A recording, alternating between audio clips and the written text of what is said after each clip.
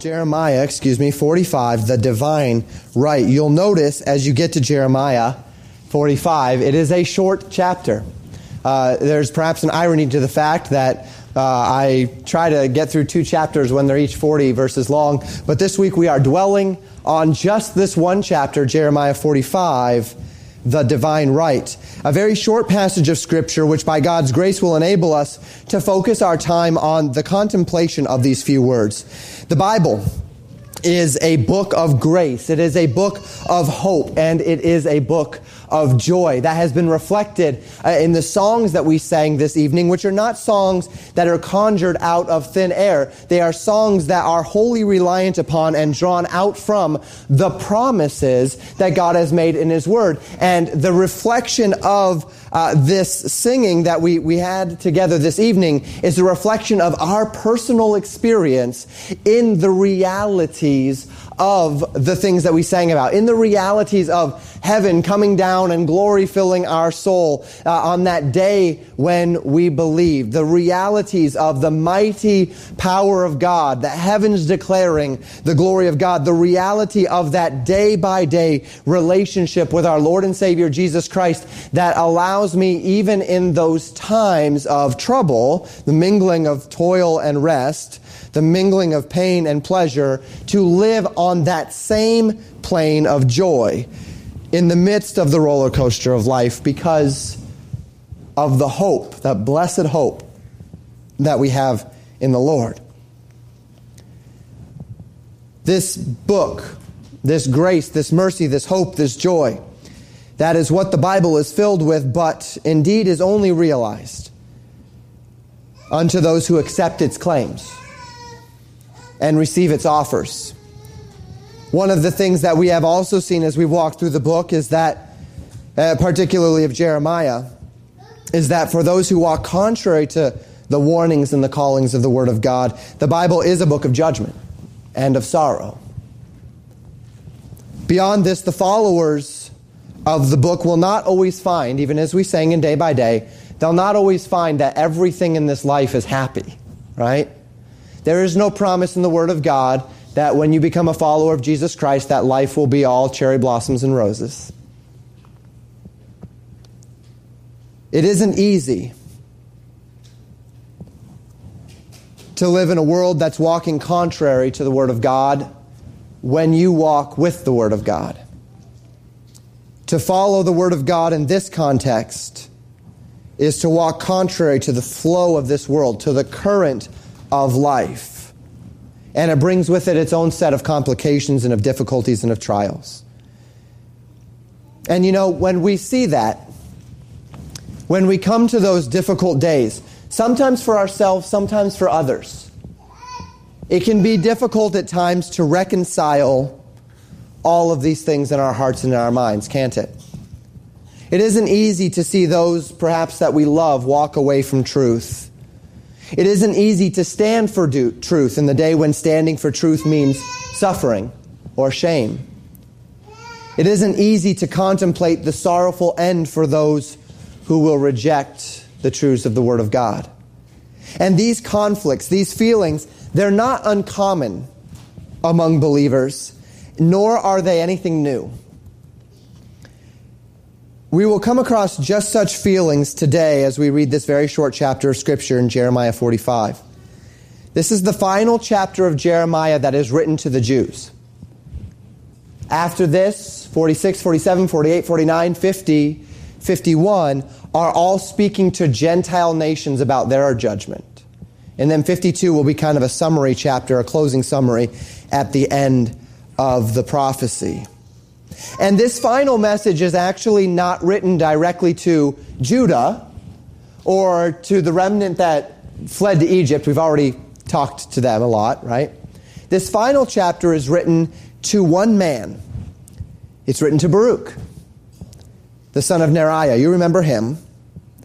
We'll talk about that in a moment. Let's look at verse 1 of Jeremiah 45. The Bible says this: "The word that Jeremiah the prophet spake unto Baruch the son of Neriah, when he had written these words in a book at the mouth of Jeremiah, in the 4th year of Jehoiakim, the son of Josiah, king of Judah, saying," and we'll pick up there, We find the setting in the context given here in verse 1, and again, we're going back in time, right? So in the last several chapters, we've been with Jeremiah in Egypt. That is after the last days of Zedekiah. That is after Jerusalem has fallen in 586 BC. That is after all of those events have taken place, right? And then we've traced throughout all of those. Well, now we go back in time to the 4th year of Jehoiakim. And this is an important year. We're actually going to be in the same year next week. This is the year, recall, that the first deportation took place, 605. This is also the year where Baruch, the son of Neriah, wrote the words of Jeremiah and then read them in the temple and then read them before Jehoiakim, and Jehoiakim cut them up and threw them into the fire at that same time that they were being read to him. All of this was happening at that same time. And then, of course, Jeremiah writes the words again and adds some extra words. Now, we've studied 44 chapters of Jeremiah, and those words that were written at that time, of course, were written to the nation of Judah. So we don't exactly know where they are in Jeremiah, but we know we've read them already, and we've studied them. And so we've read and we've contemplated those judgments that God had levied against the nation for their unwillingness to listen. Now, Baruch had many adventures with Jeremiah, did he not? This was, in chapter 36, that was his first adventure, even though it's not the first time we see him in the book. That was chronologically the first adventure that we have recorded of him and Jeremiah. He writes the words that Jeremiah dictated, he goes and he reads them, and he ends up watching as they get burned by the king. But he would also, in Jeremiah 26, as we've said before, he would validate the purchase of the field for Jeremiah when Jeremiah is sitting in the prison in the days of Zedekiah. He would also be with Jeremiah on the day when Gedaliah, the son of Ahikam, was assassinated. And then Ishmael sought to take the whole clan to Ammon, to the Ammonites. And then Johanan comes and rescues them, and then takes them just outside of Bethlehem. And then he's with them when they all go down to Egypt. So Baruch has a lot of things, a lot of time with Jeremiah. They were faithful friends. He was a faithful friend of the prophet. Now, we mentioned in chapter 36 when we were there that though this was not the first time in the book that we had seen Baruch, it was the first time chronologically that Baruch had been introduced to us. And think back with me to those early chapters of the book of Jeremiah. It was most likely many of those early chapters that Baruch was reading as he was telling the nation of the inevitable judgment that was coming if they did not repent. And do you recall, it's been a long time now, it's been over a year since we've been in a lot of those early chapters, but do you recall the troubled heart of Jeremiah in those early chapters? Do you recall how troubled he was by what he was reading? How passionate he was to find someone to listen? He was so convinced that if only he got to the right person in authority, that they would hear these words and that they would lead the nation to repentance. And then when it didn't happen, do you remember how frustrated he got?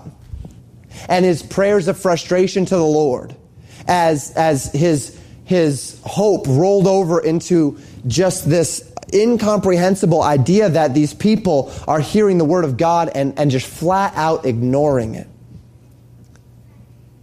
Jeremiah was not the only one who had such struggles. And so as we go back in time to the 4th year of Jehoiakim, we're going to get a little bit of insight into Baruch's frustrations this evening. Baruch has written every word that Jeremiah has spoken. He has read them in the temple. He watched as the king cut them up and threw them into the fire. Then he got to write them all over again. And perhaps it is that he's beginning to realize, as he's writing these words again after they'd been burned by the king, that these judgments are going to happen to this city. That the people will be destroyed, that they will be pursued by pestilence, by the sword, and by famine. And imagine what would well up in the heart of Baruch. And so it's at this time that God sends a message directly to Baruch. And God's message to him is what we'll contemplate together this evening. Look at verses 2 and 3. Bible says, "Thus saith the Lord, the God of Israel, unto thee, O Baruch. Thou didst say, Woe is me now, for the Lord hath added grief to my sorrow. I fainted in my sighing, and I find no rest." Baruch is in a state of lamentation here. And as he describes it, he says that the Lord has added grief to his sorrow. When I read this, the immediate thing that popped into my mind was Psalm 77. I'm not going to go there this evening, but in Psalm 77, the psalmist is speaking about how he can't sleep and how he's so troubled that he cannot even speak, that his mouth cannot even utter the words of his trouble because of the circumstances around him. And Baruch is in this sort of a place. He is proclaiming this woe, and he says that the Lord has added grief to his sorrow. This is the way he's describing what he's feeling right now. And it's because of such grief that he is deeply troubled, so that he cannot even rest. He fainted in his sighing. He's troubled to the very core of his being. And the idea of the Lord adding grief to his sorrow is this: Baruch is already deeply sorrowed by the evil of his people, by their rebellion. And now he's writing and he's experiencing the realities of God's judgment upon the people for it. And that is adding grief to his sorrow. It is adding a grief that the people now have to be judged for the very thing over which he is sorry for, that they are walking contrary to the word of God. This troubled mind at the determination of the Lord to judge is very reminiscent. I spoke of Psalm 77 where the psalmist had this idea, but it's very reminiscent of many of the prophets. It is not uncommon when you read the prophets. They knew the Lord, they proclaimed the Lord's message. And as they contemplated the essence of the message that God had for them to deliver, when they fully realized, particularly as they delivered this message, that the heart of God's people were hardened to it, they would be deeply troubled and say, God, are you really going to do this to your people? This is the whole essence of Habakkuk. God, are you really going to do this to your people? And then are you really going to use another pagan nation, Babylon, to be the object of your wrath? How can this be? They didn't understand it. It didn't make a lot of sense to them either. These are God's chosen people, the ones he has called the apple of his eye, his beloved. How could God do such a thing to them? To this end, we find this sort of expression whereby Baruch states that the Lord has added grief to his sorrow. Grief, sorrow because of the sin of God's people. Grief because of the judgment that the Lord has proclaimed against them. So this is what Baruch is going through. And God has a direct message to him, which we find in verse 4. The Bible says, Thus shalt thou say unto him, The Lord saith thus, Behold, that which I have built will I break down, and that which I have planted I will pluck up, even this whole land. Notice the way God expresses this. That which I have built, God says, I will break down. That which I have planted, I will pluck up. God is seeking to give Baruch a reoriented perspective on what is happening here. To give him a renewed perspective on what he's witnessing. God is not taking away Judah's city. God is not taking away Israel's temple. God is not judging Baruch's people. God is judging his people. God is tearing down what he built up. God is giving the divine perspective, something which we all sorely need. We live in a material world that is bound by time, the physical rules by which it operates. Those physical rules are everywhere. That's gravity, right? No matter what I held up and dropped, it would all do the same thing this evening. It would all slam itself to the ground. We operate under these physical rules, bound by these physical rules. It is not uncommon thus to see things with which we interact with and to see them in some way, to claim them as our own, our health, right? Our bodies, our families, our children, our homes, our possessions, our human rights. But he who knows God knows that this is somewhat of a short-sighted perspective on things. That the happy man, the blessed man, is the man who understands that all which we have is that which we have received. The gifts and the blessings from above. That, as we sang this evening, all that borrow life from thee are ever in thy hands, right? That our life is borrowed for a time out of the gracious hand of a loving God. To this end, Baruch is reminded that he is not entitled to anything. That Judah is not entitled to anything. That their city, that their temple, that their lives, they're not entitled to them. You are not owed good health. You are not owed prosperity. You are not owed a family. You are not owed your life. You are not owed anything by God. God does not owe you anything. Everything is given to you from the bountiful hand of the God of all flesh. And God says here, the whole land is under his wrath. He will pluck up what he planted, even the whole land. So God verifies what Baruch has been writing and reading, that God will do as he promised, but that it doesn't necessarily need to add grief to his sorrow. The sorrow is valid. The sorrow for God's people, the sorrow for those who will head into judgment, the sorrow for the realities of their rebellion, that's valid. But the grief, Lord, you've added grief to my sorrow, not as valid. Because God says, I will break down what I built. I will pluck up what I planted. God then goes on to say in verse 5, and seekest thou great things for thyself? Remember, God's still talking to Baruch. Seek them not, for behold, I will bring evil upon all flesh, saith the Lord, but thy life will I give unto thee for a prey in all places whither thou goest. We don't know fully what is going on in Baruch's heart here. We know that he is very grieved. We know that he is sorrowful. But it would appear that there might be something else going on as well. Not just grief and sorrow, but perhaps some measure of indignance against God, because God is taking away what he loves. Taking away his home. Even though he's not one of the ones that's walking in rebellion, the temple is still going to be destroyed, right? The city is still going to be razed to the ground. The people around him, his friends, his countrymen, are still going to die. He may not be a part of the rebellion, but he is going to be intrinsically affected by it. And it seems as though to some degree or another, there was a little bit of frustration in Baruch's heart over this. And God asks him, do you seek great things for yourself? Do you, in the midst of the great sin of the land and the worthiness of judgment, think that you are owed something different? Think that you should get different treatment? God says, don't seek great things for yourself. Don't seek to be raised above what I have declared. The whole land will be visited with judgment, so don't make extra demands of me.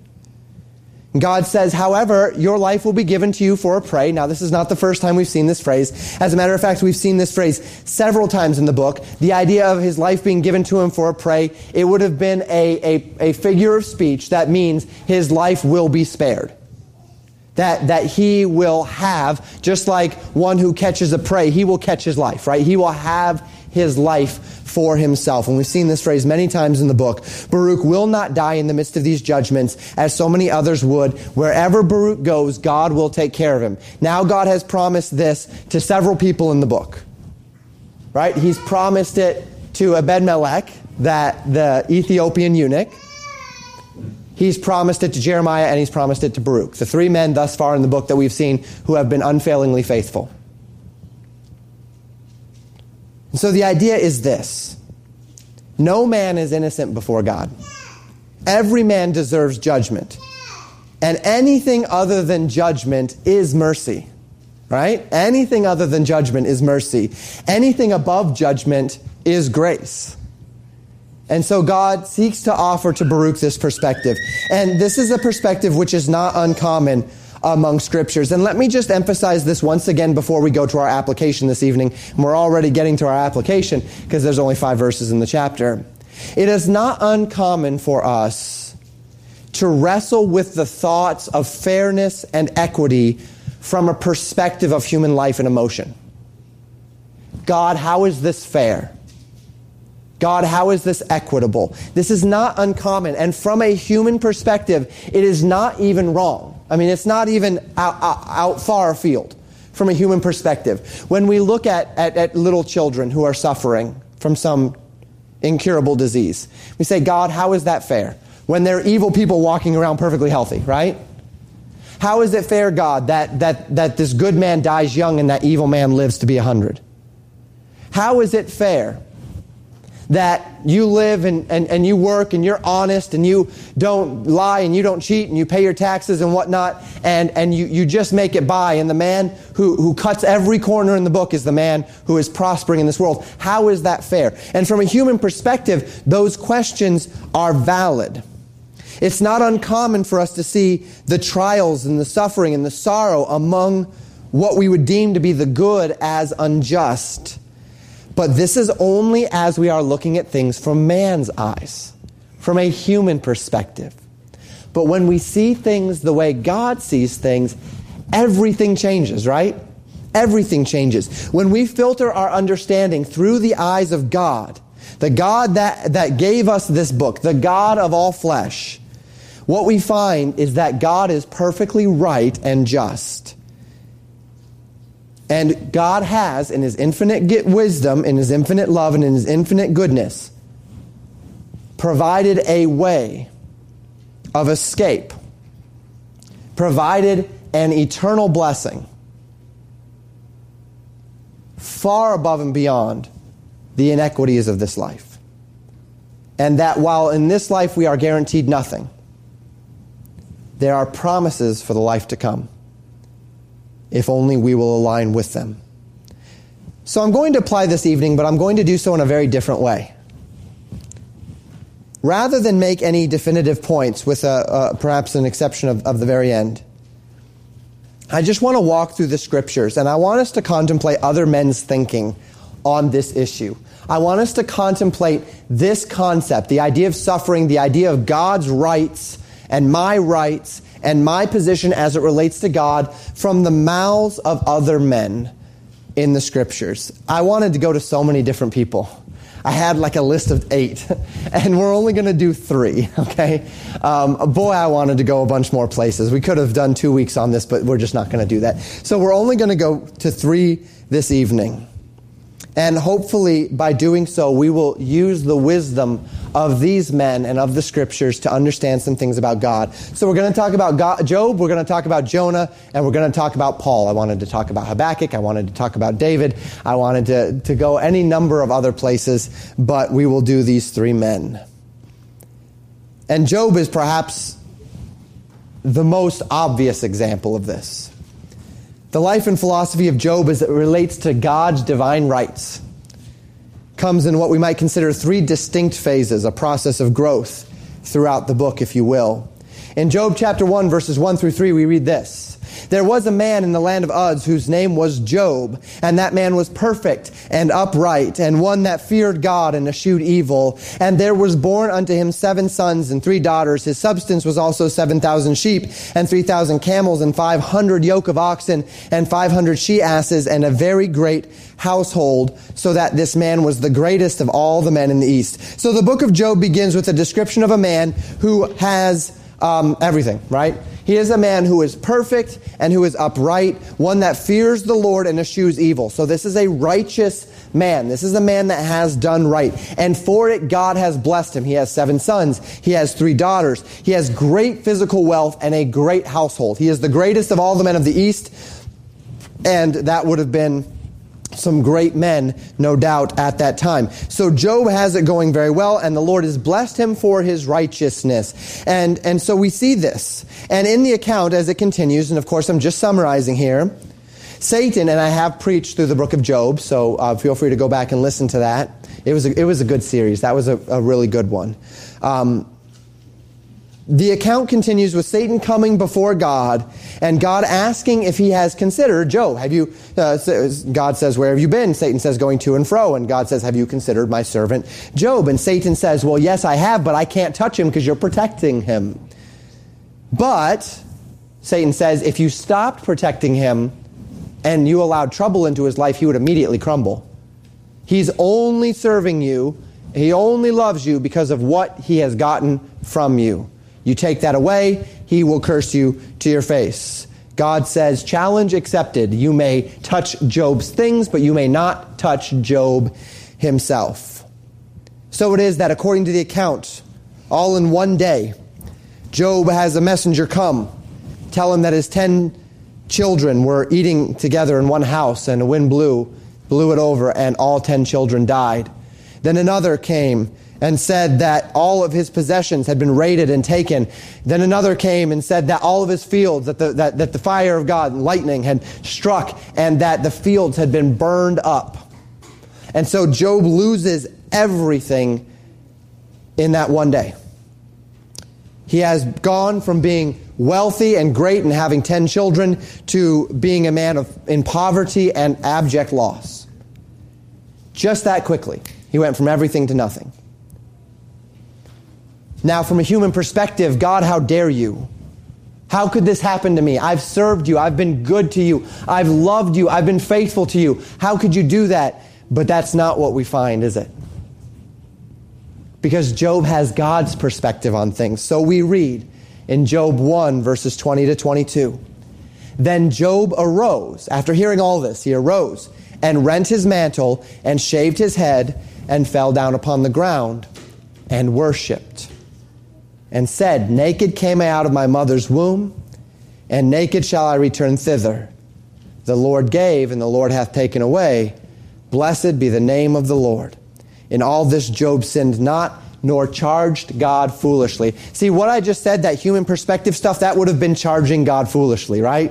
That would have been seeking to impose my context upon God. But instead, Job imposes God's context upon him. And he says, look, I came into this world with nothing, and if I leave it with nothing, then that's God's right. What a perspective. In response to such great loss, now Job is sad. He's mourning, right? He rends his mantle. He shaves his head. He falls down upon the ground. He is not a happy guy at this moment in time. Worship does not imply that Job liked what happened to him. Worship reveals the heart of Job to justify the goodness of God in the midst of his sorrow, to expressly demonstrate what he knows, which is that God was in control. And God had every right to take away what he had given to Job. And this is exactly what Job says. I came into the world with nothing. Whatever I gained is nothing more than the good hand of God upon me. Every day is a gift. Now I have nothing again. And God has every right to put me back the way he found me. This is not God being cruel. This is not God being mean. This is not God being unfair. This is God's divine right. So Job does not charge God foolishly. And that is what we do when we question God in such a manner. That is what we do when we levy charges of unfairness or unkindness upon God. We charge him foolishly. We speak out of ignorance and emotionalism rather out of the objectivity of understanding the God of all flesh and understanding who we are in light of who he is. Well, of course, the story does not end there, right? Satan contends. He goes back to God, and God says, have you considered my servant Job? And Satan says, yeah, I get it. But here's the thing, God. A man will give anything for his life. See, you let me touch his stuff, but he didn't really care that much about his stuff. You let me touch his kids, but who cares about his kids? It's his health. If you take his health, then he'll get really angry, because until it personally affects a man is really selfish. Until it personally affects him, what does he care, right? God says, okay, touch him, but you can't take his life. You can have his health, but you can't have his life. You have to leave him alive. So the Bible tells us that Satan afflicted Job, that from the crown of his head to the soles of his feet, He was in constant pain and sorrow. He had boils all over his body, so he couldn't sit, stand, lie down, anything without being in pain. He would scrape those boils with shards of pots, trying to clean them out so that they would stop throbbing and the swelling and the pain. He was in a lot of pain. And so Job is now sitting in this great amount of pain, having lost his children, having lost his possessions. And the Bible tells us this in verses 9 and 10. Then said his wife unto him, Dost thou still retain thine integrity? Curse God and die. But he said unto her, Thou speakest as of the as one of the foolish women speaketh. What? Shall we receive good at the hand of God? Shall we not receive evil? In all this did not Job sin with his lips. See, Job gets it, right? Shall we receive good at the hand of God, and shall we not receive evil? Notice the contrast. This does not mean God sins or does wicked. That's not the idea of God doing evil or receiving evil of the Lord. It's not wickedness at the hand of the Lord. Rather, the idea is just good versus bad, good things versus bad things, right? Shall not God justly bring what we would perceive to be bad things in our lives, just as he would justly bring good things into our lives? When God brings good things into our lives, we say, Lord, thank you for the blessings. When he brings bad things into our lives, we say, God, how dare you? Well, can I put it this way? When God brings the good things into our lives, we could just as easily say, God, how dare you?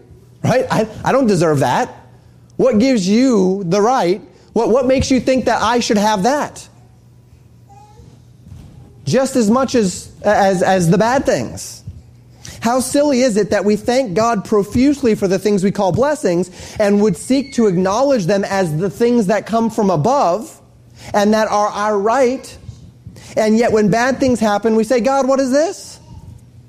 And we question God's right to allow that suffering, to allow that trial.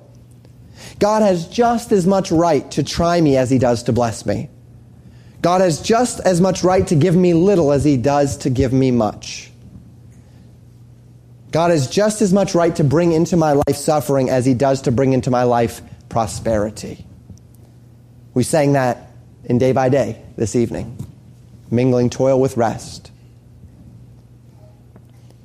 But this demands an understanding of God from God's perspective, rather than just from the human perspective. An understanding of God's divine right. Job understands this, but then his comforters come to him, and things get a little complicated. They begin insisting that Job is in sin and demanding of him repentance. They insist that no man could possibly receive such terrible things in this life unless they were completely rebelling against God, unless the anger of God was against him. And all the while throughout the book, Job spends his time defending himself. He spends his time saying, look, if there was something wrong, I would admit it, but I can't admit that I'm doing anything wrong because I'm not doing anything wrong. And then his wretched comforters speak up again and say, well, here's the thing. The problems in your life acknowledge that you are doing something wrong, so stop this stubbornness and just acknowledge that you're doing something wrong so that God, and repent of it so that God can restore you and can bless you. And then Job says again, I can't repent of something I didn't do. I didn't do anything that is worthy of repentance. So we see this back and forth, and this is over the course of 35 chapters of Scripture, right? That we see this back and forth. Job is professing his innocence, and he begins to get a little bit frustrated that he is being charged with sin where there is no sin. And he starts to demand that God vindicate him. That God vindicate his righteousness. And this is a whole another level of this understanding of the divine right. Job says, surely God has every right to do with me what he will, regardless of my actions. And surely God has every right to my worship and obedience, even when things are not well. But here's the thing. Does God have the right to sit silent in the heavens while I am being falsely charged? Or do I have the right to God's vindication? Job wanted vindication of the fact that his comforters were wrong and he was right. That his comforters were saying he was in rebellion, but he was not. So Job says this in Job 23, verses 1 through 10. Then Job answered and said, even to this day is my complaint bitter. My stroke is heavier than my groaning. Oh, that I knew where I might find him, that I might come even to his seat, speaking of God. I would order my cause before him and fill my mouth with arguments. I would make my case before the Lord that I'm right. I would know the words which he would answer me and understand what he would say unto me. I would ask him for an explanation, is the idea here. Will he plead against me with his great power? No. But he would put strength in me. There the righteous might dispute with him. So should I be delivered forever from my judge. Behold, I go forward, but he is not there, and backward, but I cannot perceive him. On the left hand where he doth work, but I cannot behold him. He hideth himself on the right hand, that I cannot see him. But he knoweth the way that I take. When he hath tried me, I shall come forth as gold. Job wishes here that he could speak to God directly, that he could have God vindicate him. At the end, however, we find that he still does put his hope in God. He is still not charging God foolishly. He still says, this is what I want. I want God to vindicate me. And if I could speak with him, I would ask him, God, vindicate me. And I would ask him for an answer. But this one thing I still know, God knows. God knows. And when he has tried me, I will come forth as gold. So Job is still hanging on to that vestige of the divine right here, right? He has not lost the plot. But he's really struggling here.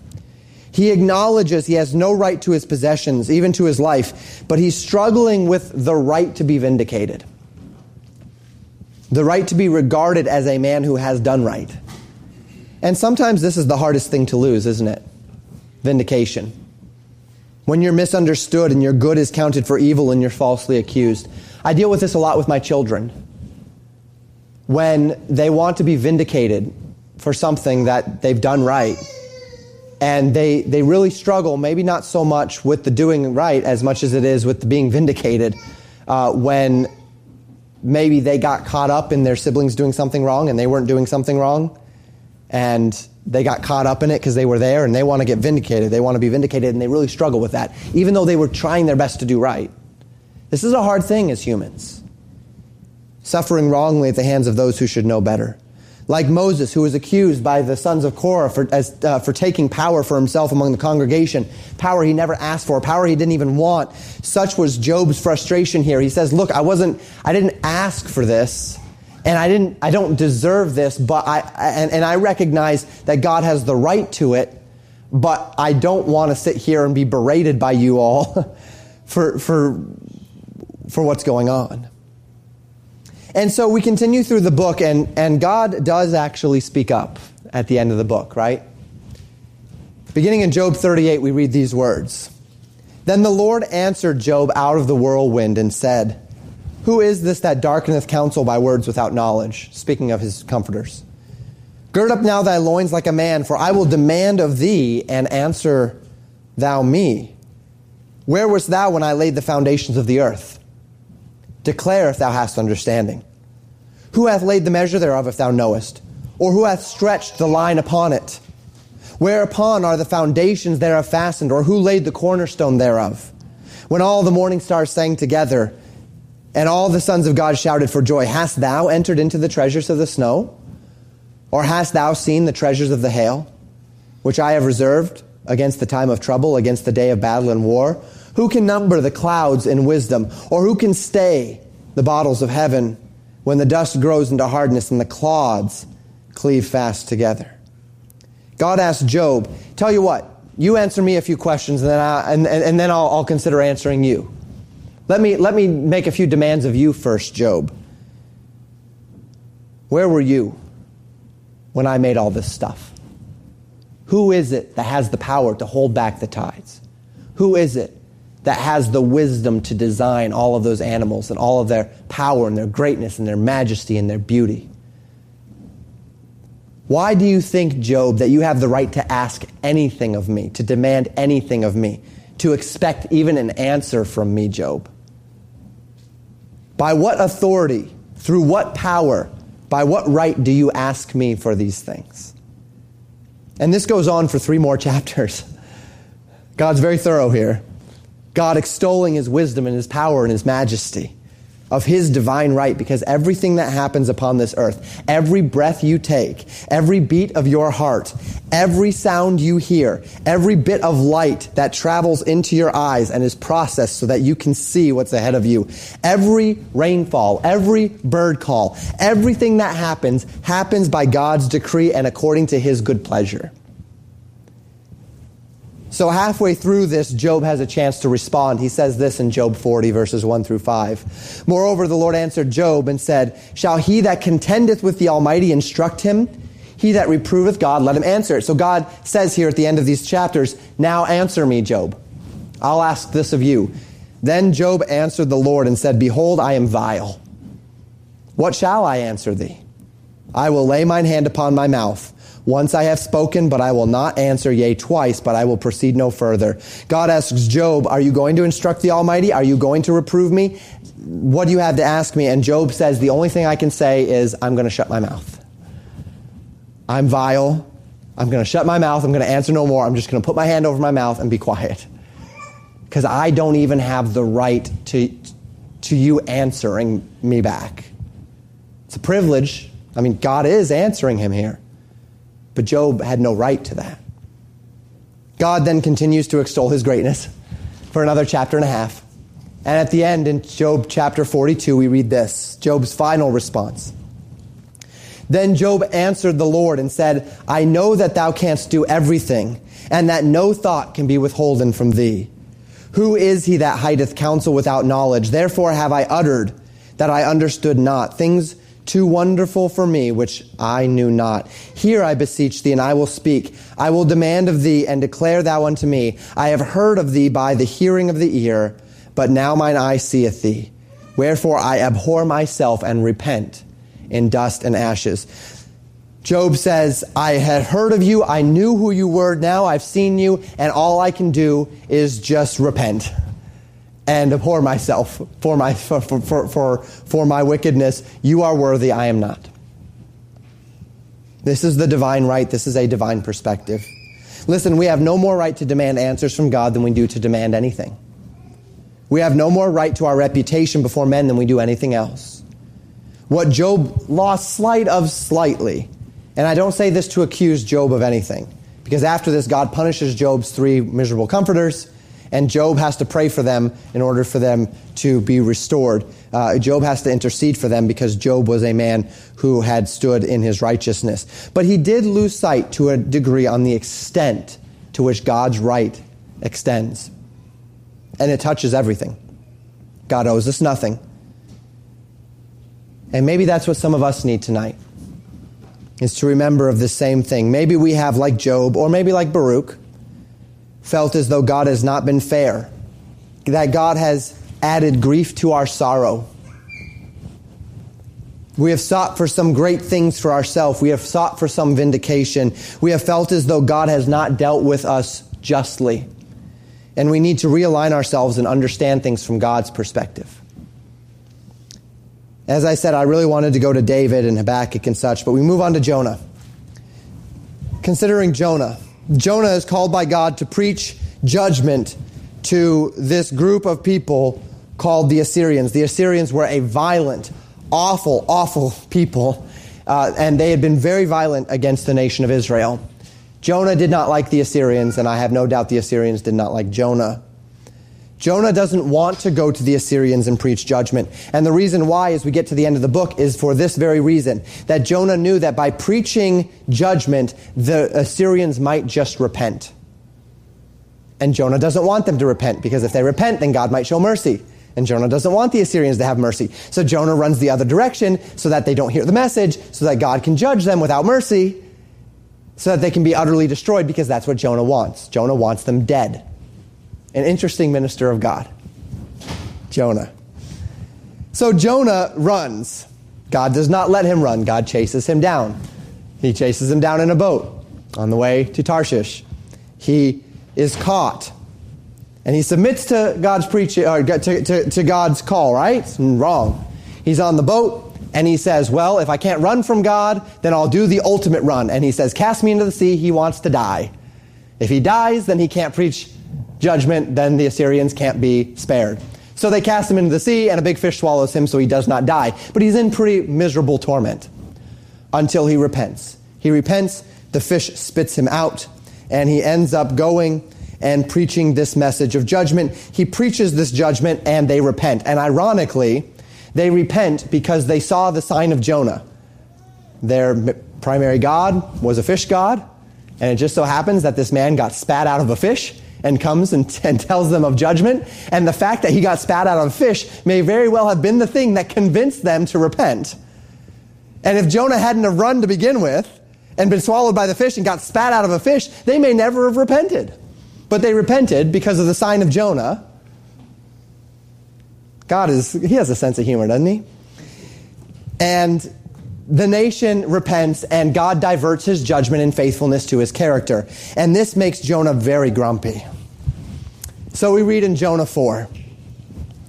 It displeased Jonah exceedingly, and he was very angry. And he prayed unto the Lord and said, I pray thee, O Lord, was not this my saying when I was yet in my country? Therefore I fled before unto Tarshish, for I knew that thou art a gracious God, and merciful, and slow to anger, and of great kindness, and repentest thee of evil.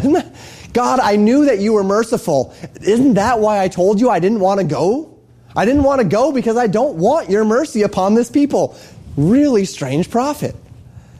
Okay, verse 3. Therefore now, O Lord, take, I beseech thee, my life from me, for it is better for me to die than to live. Then said the Lord, doest thou well to be angry?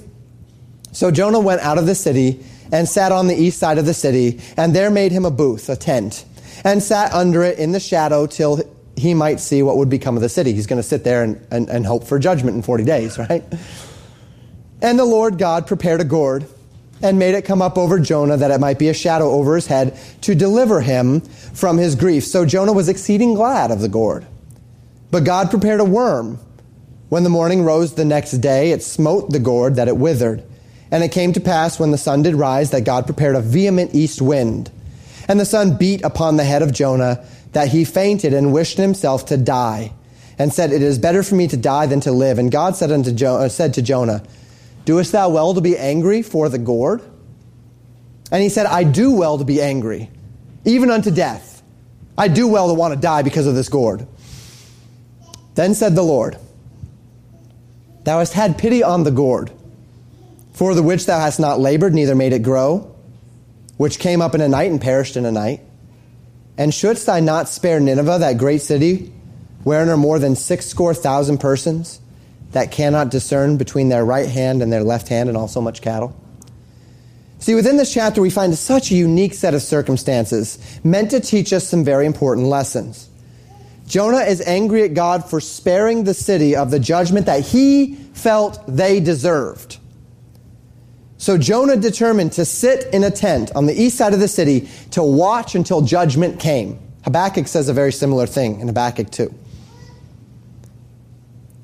And God causes a plant called a gourd here to grow and to provide shade for Jonah. And Jonah is very glad for this plant. And then the next day, God causes a worm to come and to eat the plant, so the roots die, and then the plant withers away. And then he adds insult to injury, right? Then the sun comes up, and he sends a vehement east wind to beat upon Jonah so that he faints. So he's tired, and he's hot, and he's miserable, and he has no more shade, and it's awful. And he simply says, I want to die. Not the first time he said that in this book, right? And then God reasons with Jonah here. He seeks to give him a divine perspective. Jonah, you're angry. You feel like you have the right to be angry for the death of this gourd. You had not planted that gourd. You had not maintained that gourd. You did not make it grow. You did nothing. And yet you're sad that that gourd died because it was of a benefit and it was good. It came and it went. And you're not happy that it went. Why would you then be willing to see the death of so many people without an issue? Particularly the 120,000 children that cannot discern from their right hand and their left. And all of that cattle that's there as well. Many had no part in the Assyrians' evil. Why would you not care for them if you care for this gourd? In this, another lesson is learned. God has the right to his own counsel. He has the right over our bodies, over our possessions, over our families. He has the right to judge, and he has the right to show mercy. And we don't have the right to question him on that. God has the right to deal with me as he sees fit. God says in Exodus chapter 33, verse 19, I will be gracious to whom I will be gracious, and I will show mercy upon whom I will show mercy. Paul speaks to the same concept as he contemplated the setting aside of Israel and their unbelief in Romans chapter 9. He actually quotes that verse. He says concerning Israel's rebellion in Romans 9, verses 15 through 21, For he saith to Moses, I will have mercy on whom I will have mercy, and I will have compassion on whom I will have compassion. So then it is not of him that willeth, nor of him that runneth, but of God that showeth mercy.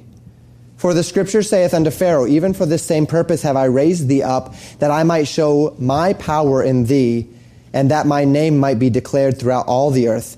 Therefore hath he mercy on whom he will have mercy, and whom he will he hardeneth. Thou wilt say then unto me, Why doth he yet find fault? For who hath resisted his will? Nay, but, O man, who art thou that repliest against God? See, Job tried to reply against God, it didn't work. Jonah tried to reply against God, it didn't work. Who are we to reply against God? Shall the thing formed say to him that formed it, Why hast thou made me thus? Hath not the potter power over the clay of the same lump to make one vessel unto honor and another unto dishonor? This is a terribly misinterpreted portion of Scripture today. They'll bring into it the factors of salvation. That's not what God is saying here. God is talking about the right to be used or not to be used. The right to God's will and God's working in your life.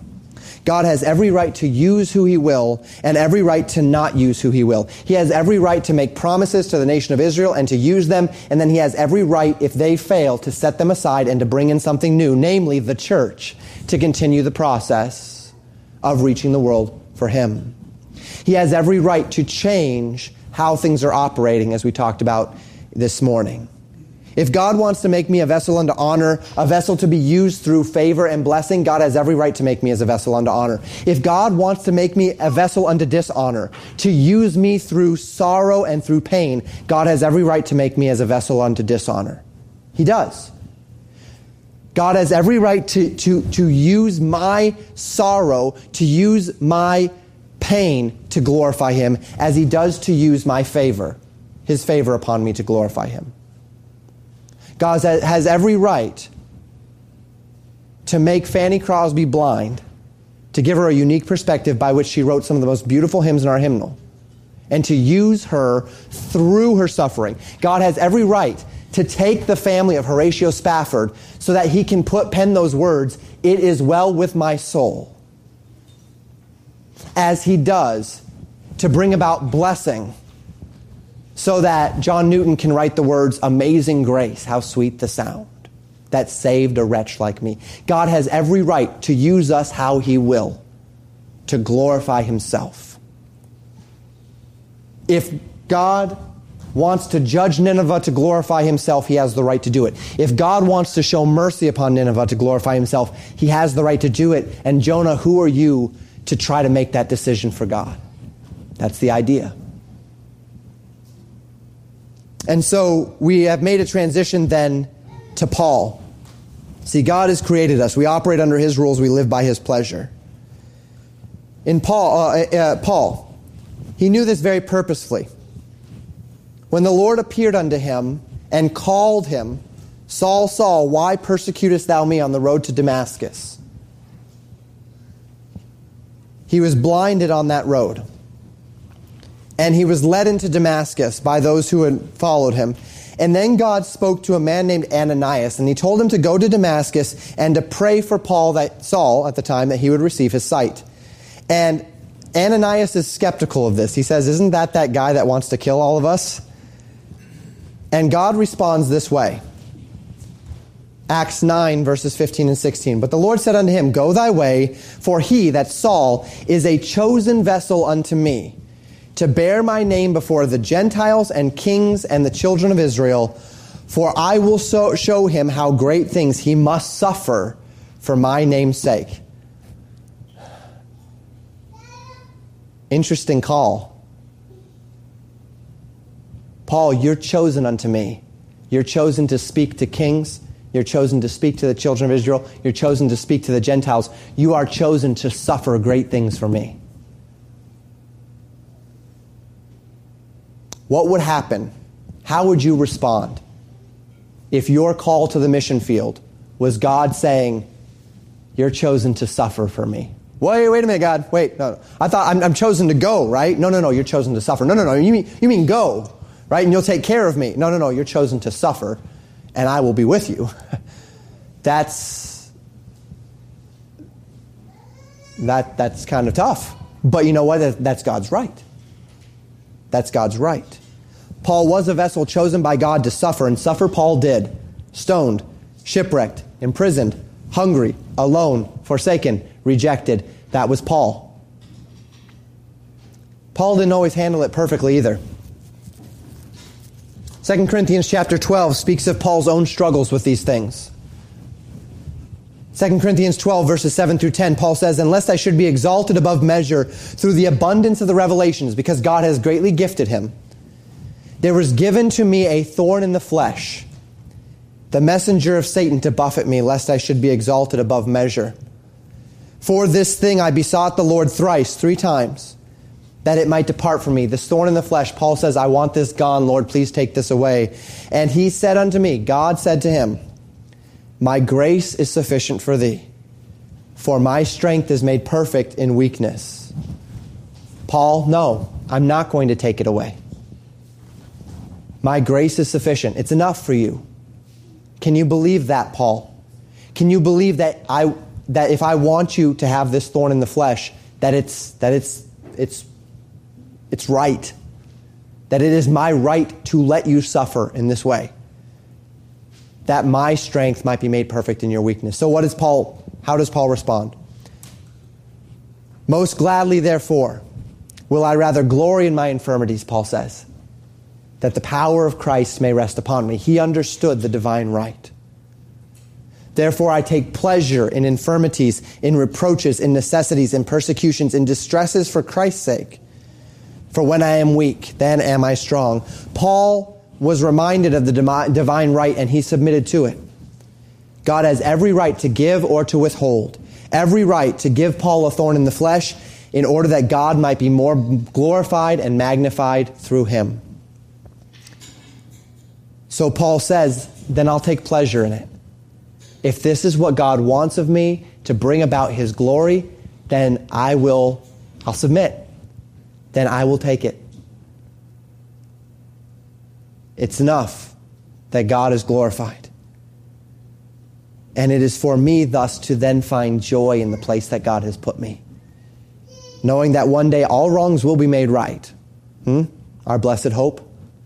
Knowing that one day God will wipe all the tears from our eyes. Knowing that one day the sorrow and the pain and the loss and the frustrations and the difficulties and the burdens, they're all going to go away. And we will simply bask in the joy of our Lord. But until that day that God has promised, until faith is made sight, God has every right to use me as he will. And this leads us to a final reflection. All that we have is an extension of mercy and grace. And by the way, we have so much, don't we? I speak of the potential of loss and God's divine right to all that I have and all that I am. But within the scope of God's design and man's free will, God calls us unto choices. And God has given us a book which reflects his character and his consistency so that we don't need to fear that God is going to randomly change his mind, right? He's not going to get into a bad mood. I'm not going to wake up one day and God's in a bad mood. He's just going to say, house burned to the ground, I'm grumpy today, right? That's not God. God is consistent. God has the right to me, but God is not fickle. He is ever faithful, and his mercy endures forever. And in the midst of all of these considerations, we are reminded that God's thoughts toward us are thoughts of peace. And that aside from anything physical, God has gone out of his way to grant us eternal life through his own suffering, through his own yieldedness, whereby the Son of God, the Word of God made flesh, gave even unto his life for us.